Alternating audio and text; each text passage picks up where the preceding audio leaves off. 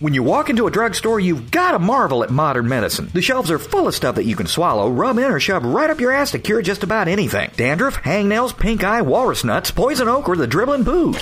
You could drink something to pep you up, pop something to help you sleep after a fruitful day of screwing over your fellow man, and they've got ointments to get the red out when you accidentally piss off that loved one they go postal on your ass with a ping pong paddle.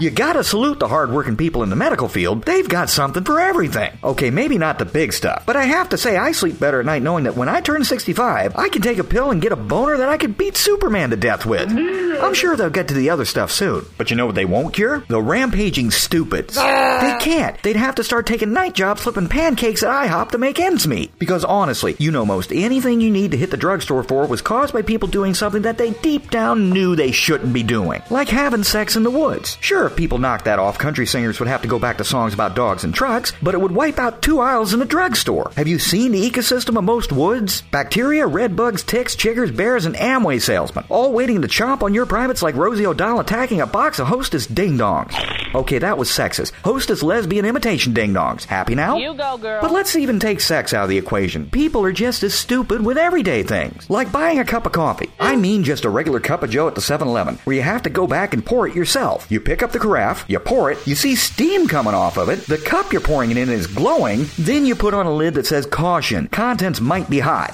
Do you really need to be told that? The Slurpee lids don't say, hey, you'll get freezer burn on your nuts if you hold this between your legs. The burritos don't say, don't eat before putting me in the microwave, and there's no sign on the door saying, warning, attendant doesn't speak English. You know all this already, but now it's on every goddamn coffee cup, and it's because a lot of the people are fucking morons. At least there are still some things that give you credit for having some brains, but those are getting rare these days too. Have you called a doctor's office recently? What's the first thing the recorded message says now? If this is an emergency, hang up and call 911. Now most people know how to use a phone, so telling us we need to hang up first is pretty insulting by itself. But last I checked, 911 is 2 numbers, a 9 and 2 1s. Now I can teabag the keypad on a phone and dial that. Took some practice, but those people I called before getting it right, friends for life. But the number for most doctor's offices are at least 7 digits, and unless you've got a really good memory, you usually have to look it up first and then dial it. So you're saying that someone actually circumcised himself with a Ronco pocket fisherman, and after running around screaming and taking God's name in vain for 10 minutes, called information, wrote the number down, and then called a doctor's office before dialing a 3-digit number that's been beaten into us as a child?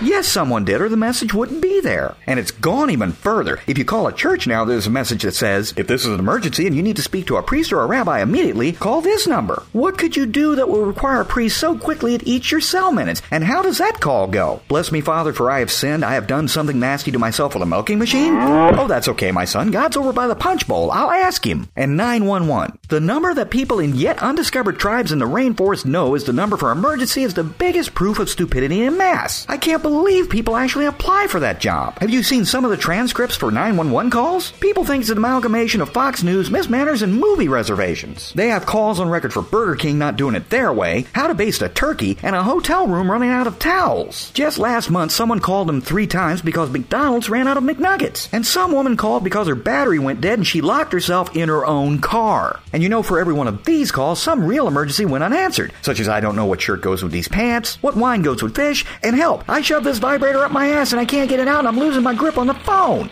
And it's even worse than all that. Have you seen the warning labels we've got on shit now? Labels telling us not to do something that I wouldn't have even thought of even after a bottle of Jim Beam, a full bag of weed, and a cable being out. My right guard says caution, don't spray in eyes. I never noticed. Do your eyeballs really stink? My can of mace says may irritate eyes. Well, I sure fucking hope so, or in 10 seconds I will be one cut up and broke son of a bitch. And I've seen a baby stroller that says take the child out before folding for storage. Hey, everyone knows you don't fold children. They only go on hangers. I'm scared of what might come next. Has common sense gone the way of the 8-track tape deck? And that's a bad example too. I know someone who actually jammed a tape in there upside down and backwards. God, I hope stupidity isn't hereditary. You know, if we really wanted to help the economy and come up with something to make the world take note of the USA again, then we should really come up with a cure for stupidity. Think of the possibilities. You could sell it anywhere, in any form you want. Pills, drinks, even my personal favorite. Something you would rub on your knuckles before you go yank that asshole out of the van that just sat through the green light and made you late for work. Twitter on your own time, you friendless fuck. There's your fail whale. So this is Point T Weasel at point.furryhost.com and Movio.com saying in hell, maybe I should come up with my own warning label before something else goes wrong. Okay, here you go. Everyone listening, please do not pour molten cheese whiz in your underwear. Use a cake froster. It's less painful and the sculpting possibilities are endless. Look, it's a Chia Pet Garfield.